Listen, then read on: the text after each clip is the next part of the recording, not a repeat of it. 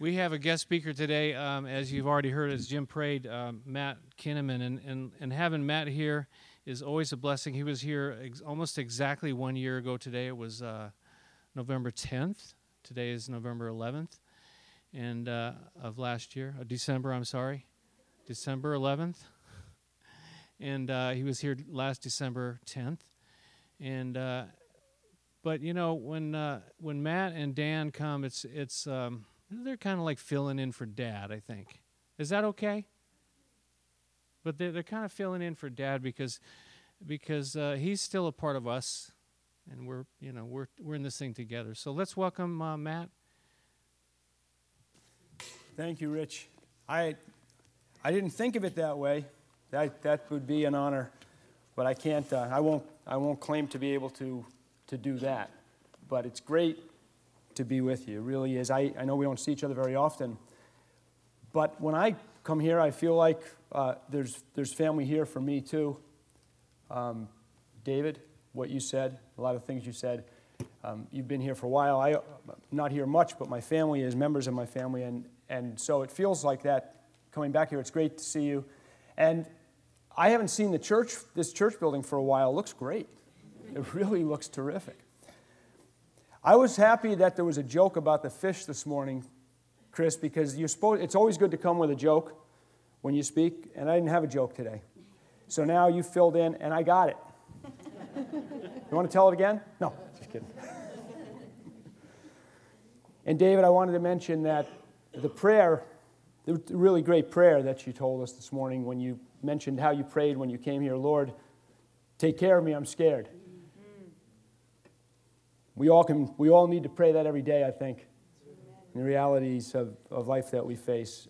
And it's always important to thank Rich, because having a pastor who is true to God's word is a rare thing today in the churches of our country. And you have one here. And that's a cause for thanks. I ran into a friend here this morning, and I asked him how he was doing, and he said, better than I deserve. And I thought, yeah, me too. It's kind of why we're here, right? So we're going to look at God's Word. I have a couple things that I'd like to share with you that I hope will be encouraging. At 2 Thessalonians chapter 2, this is a short reading, 2 Thessalonians chapter 2.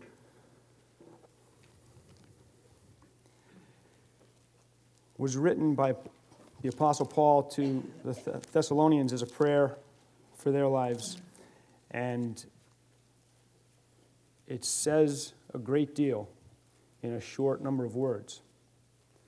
2 Thessalonians chapter 2, verses 16 and 17.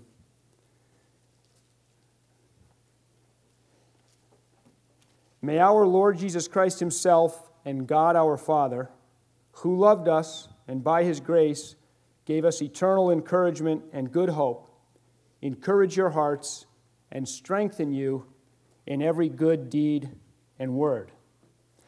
There's a verse that's very complementary to this, a scripture back in Philippians. You don't have to look it up right now, and I'll refer to it a couple of times, but it's Paul again writing of his confidence that God has his purposes moving in a safe and secure and sure direction. And what Paul said in the first chapter of Philippians, in the very introductory words of that letter, that he was confident of this, that he who began a good work in you will carry it through to completion until the day of Christ Jesus. So I have a question for you. Do you have any problems? We all start out with some really big problems. We start out with the problem of alienation from God. We start out with the problem of desolation, that is being lost and without hope in the world because of our alienation from God. We start out with this lack of completion in our lives, and we're always trying to get something we know we don't have.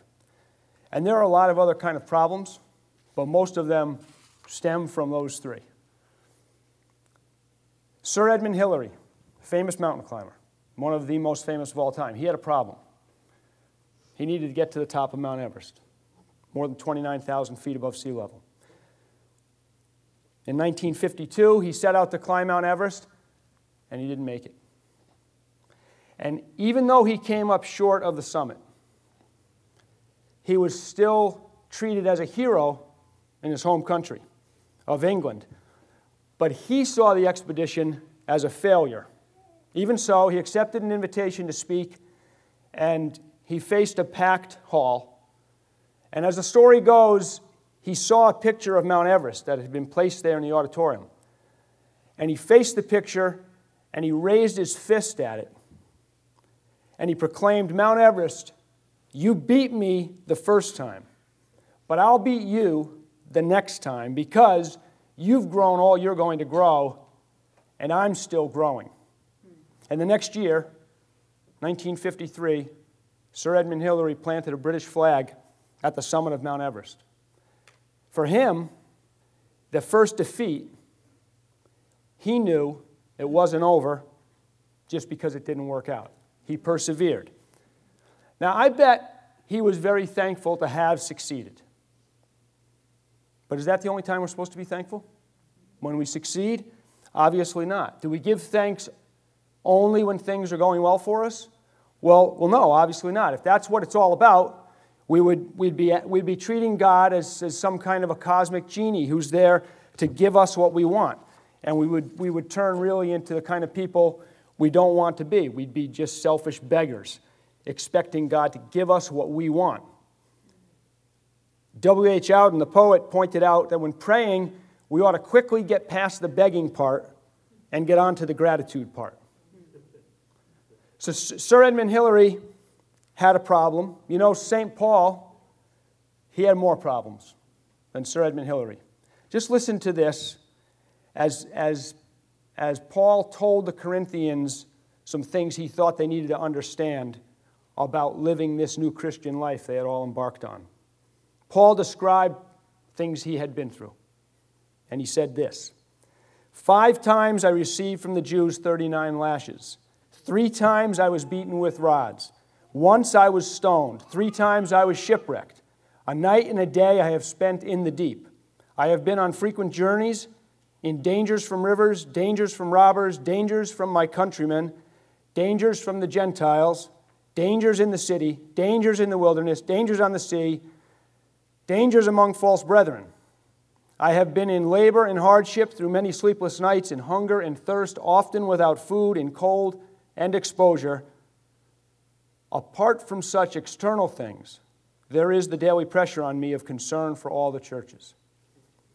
That's the same man who wrote these words: "In everything give thanks, for this is God's will for you in Christ Jesus." Now, I know it's Christmas, not Thanksgiving, but think about it. What's the appropriate response to having received a gift? Thanksgiving. It's interesting, Jesus received 3 gifts: gold, frankincense, and myrrh. Remember those original problems that we come into this world with? That incompleteness, alienation, desolation. And we've received gifts now through Jesus Christ that answer those things. We've received the culmination of our hopes. We're no longer incomplete. We've received reconciliation. We're no longer alienated. We now have celebration instead of desolation. And all of those 3 can all be summed up in one great gift. Thanks, one great statement about God's great gift to us. Thanks be to God for His indescribable gift. So it's important to be thankful. We know it's important to be thankful. St. Paul was thankful through those things. But you know, it's also important that we don't stop there and just say, okay, I need to be thankful, and see the Christian life as an experience of just gritting our teeth and being thankful even though everything stinks around us, right? Yes, we're supposed to be thankful in all circumstances, but I think we'd be making a mistake in missing some of the important things Scripture teaches us if we only see that we're supposed to be thankful and force our way through that thankfulness. No, there's something more. There's hope. There's encouragement. Remember our original Scripture this morning. There's a secret in the Christian life, and it's not that big of a secret because it's all over Scripture. It's every place in Scripture. And that is the Christian life is always one of, hold the thought for a minute. Go back with me in time to 1974. The Watergate crisis had split our politics, was a bad time in our nation. It had destroyed the presidency of Richard Nixon, and by August of 1974, August 9th, he resigned as president. He reached a point more low, as measured by disgrace and defeat, than it's almost imaginable to see get any worse. He was absolutely at the bottom of circumstances that could even be thought of as possible for a president of the United States. He resigned his office in absolute disgrace. Everybody watched the resignation speech on the night of August 8th. But another speech followed on the morning of August 9th, just before the noontime deadline for his resignation. And this was a speech that's largely lost to U.S. history, but it remains one of the great extemporaneous, spontaneous presidential speeches that's ever been given. This was when President Nixon spoke not to the nation, but he spoke one last time in a room not much different from this size, to a group not much larger than this, his staff. A totally disgraced president in whom all of them had put their trust, saying goodbye, farewell, and it's known now today as Nixon's farewell speech. You can find it. But here's the reason I bring it up. I'm not positioning Richard Nixon this morning as a prophet of God, but he had an insight in that speech which is really important to us as followers of Christ. He was trying to sum up this moment of crisis and defeat and disgrace. And he found a small spark of light that he shared with his staff. And here's the words he spoke. We think sometimes when things happen that don't go the right way, we think that when you don't pass the bar exam the first time, we think that when someone dear to us dies, we think that when we lose an election, we think that when we suffer a defeat, that all is ended. Not true. It's only a beginning, always. It says in the 40th Psalm, He lifted me out of the slimy pit, out of the mud and mire. He set my feet on a rock and gave me a firm place to stand. Wherever we are in our journey, and not every day is a good day, it's only a beginning. Always. Sir Edmund Hillary had problems. Richard Nixon had problems. You know who else had problems? William Bradford, the first leader of the Pilgrims, the first governor of Plymouth Plantation. Now, you know the story about how they didn't know if they could even set out from England. And then they needed to sail, this small group of people, on this small ship across an ocean that was uncharted. They didn't know where they were going to land. In fact, they landed far a different place from where they thought they had hoped to. When they got there in November, there were no McDonald's. There was no Hampton Inn and Suites. There was just an empty shoreline with the winter coming in. There were no houses. There was nothing and no place to go. And half of them died that first year, that first winter. But William Bradford kept a diary. And listen to some of the things he said spanning those days. They knew they were pilgrims. So they committed themselves to the will of God and resolved to proceed. Being thus arrived in a good harbor and brought safe to land, they fell upon their knees and blessed the God of heaven, who had brought them over the vast and furious ocean and delivered them from all the perils and miseries thereof, again to set their feet on the firm and stable earth, their proper element. And at that point, that brief respite Then they entered their greatest time of struggle, the greatest time of death and decimation. And then Bradford writes, as they come through that time, behold now another providence of God. A ship comes into the harbor. Another ship arrived with provisions, and then began to follow success in Plymouth Plantation. And here's how Bradford summed it up. Thus, out of small beginnings, greater things have been produced by his hand that made all things of nothing and gives being to all things that are. And as one small candle may light 1,000, so the light here kindled hath shone unto many, yea, in some sort, to our whole nation. Out of small beginnings came these great things. It's only a beginning, always. I'm going to read some of the verses that William Bradford referred to from Psalm 107, and listen to them as I read them.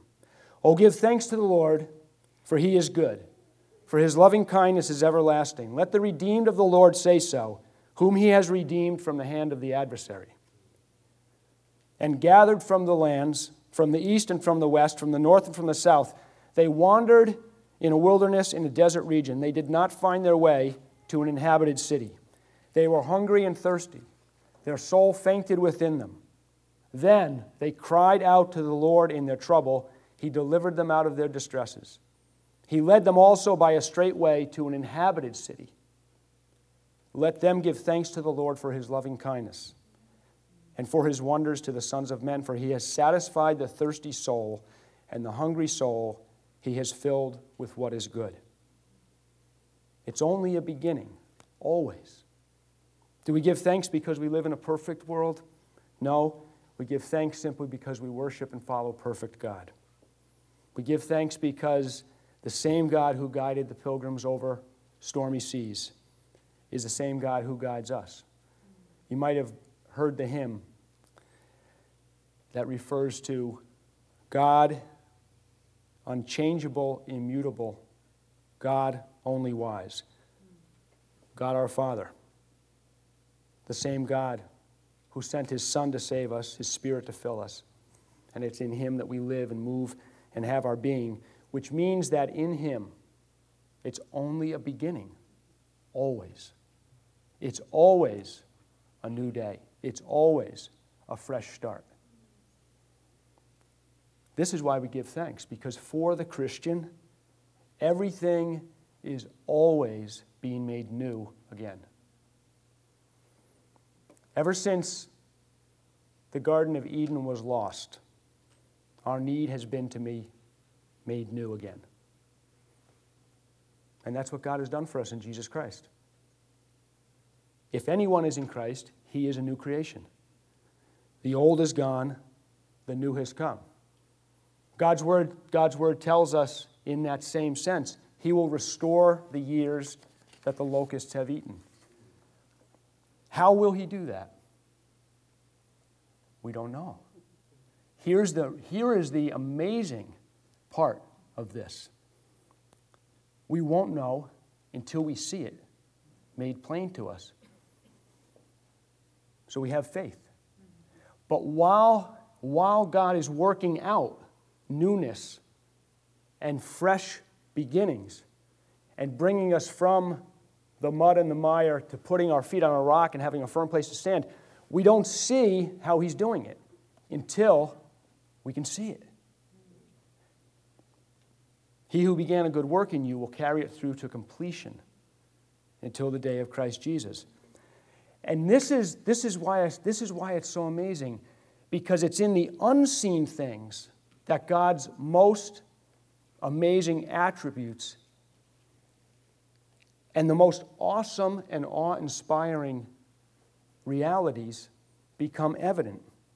Now, in the study of physics, which is advancing, by the way, at a very rapid pace into new frontiers, but it's all in frontiers that are largely invisible, no matter how hard we try to see them, which only makes what's happening in the study of physics today and in recent decades all the more amazing. Most of what's going on, nobody can see. It's becoming clear to physicists that most of what occurs in the universe is invisible. Let me explain a little bit of what I mean. Think about what we call a macroscopic object, a chair or a dog or a cat. Everything we see around us that we can see and identify, macroscopic objects, they're made of smaller things, right? We know they're made of molecules, and the molecules are made of atoms. Once upon a time, scientists thought that the atom was the smallest thing. We now know, we've known for a long time, that's not the smallest thing.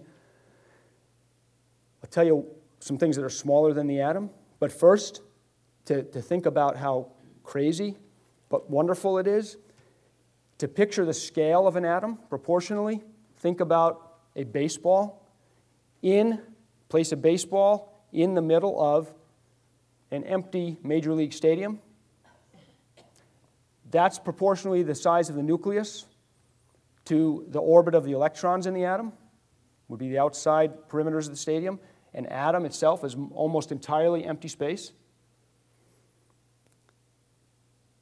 But when we get down to the nucleus of the atom, we have protons and neutrons.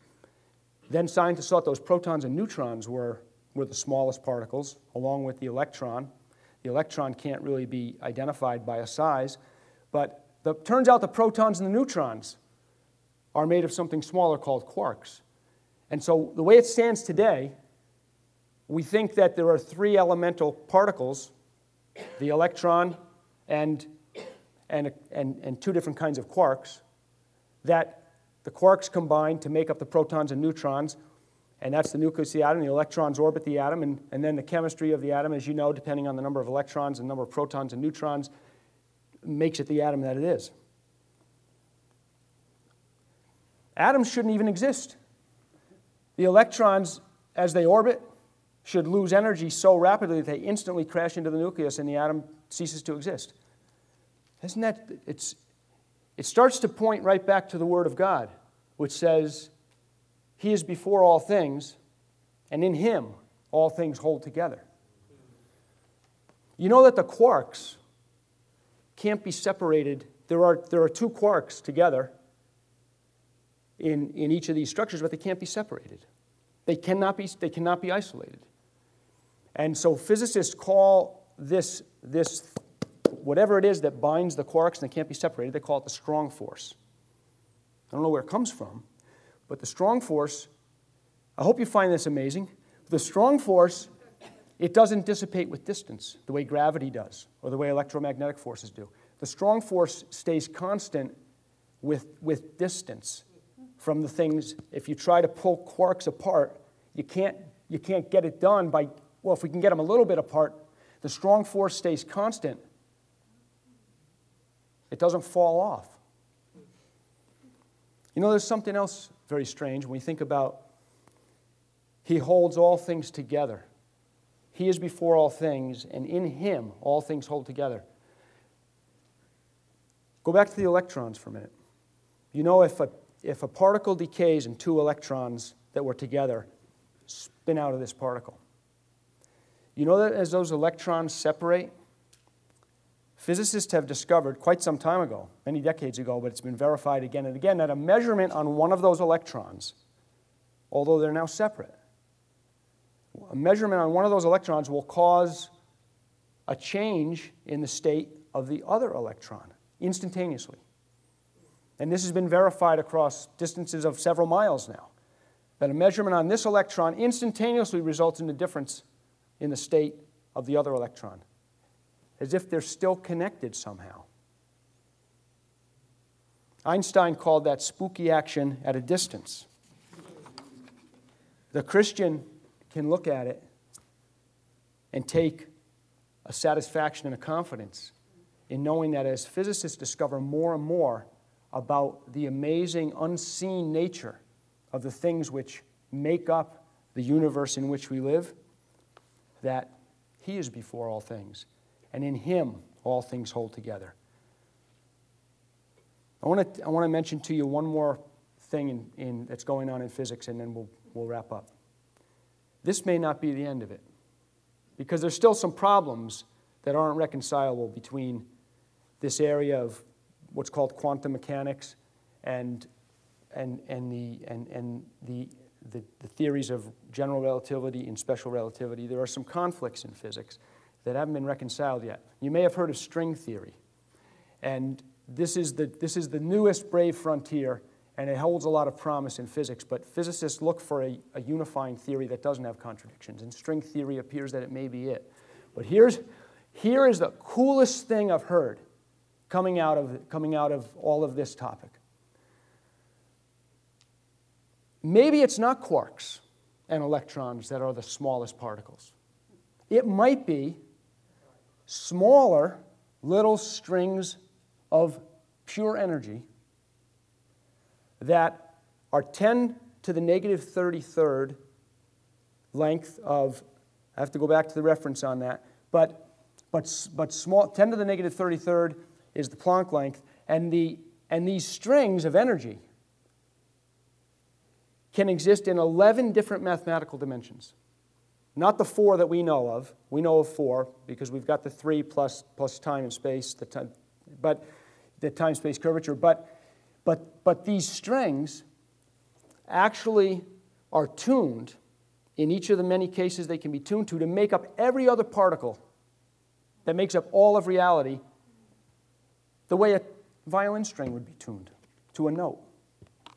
Which means, if that's true, God is actually playing out His plan with music. He's conducting an orchestra of all of reality according to His purposes. But wherever we look in physics, here's the point that we want to walk away with. There are amazing purposes being worked out for us in the unseen.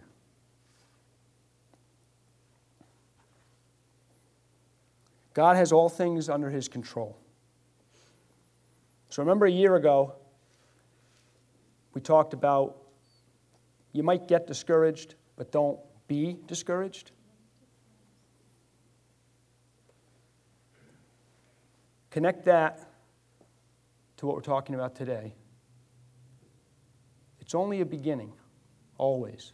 You're still growing.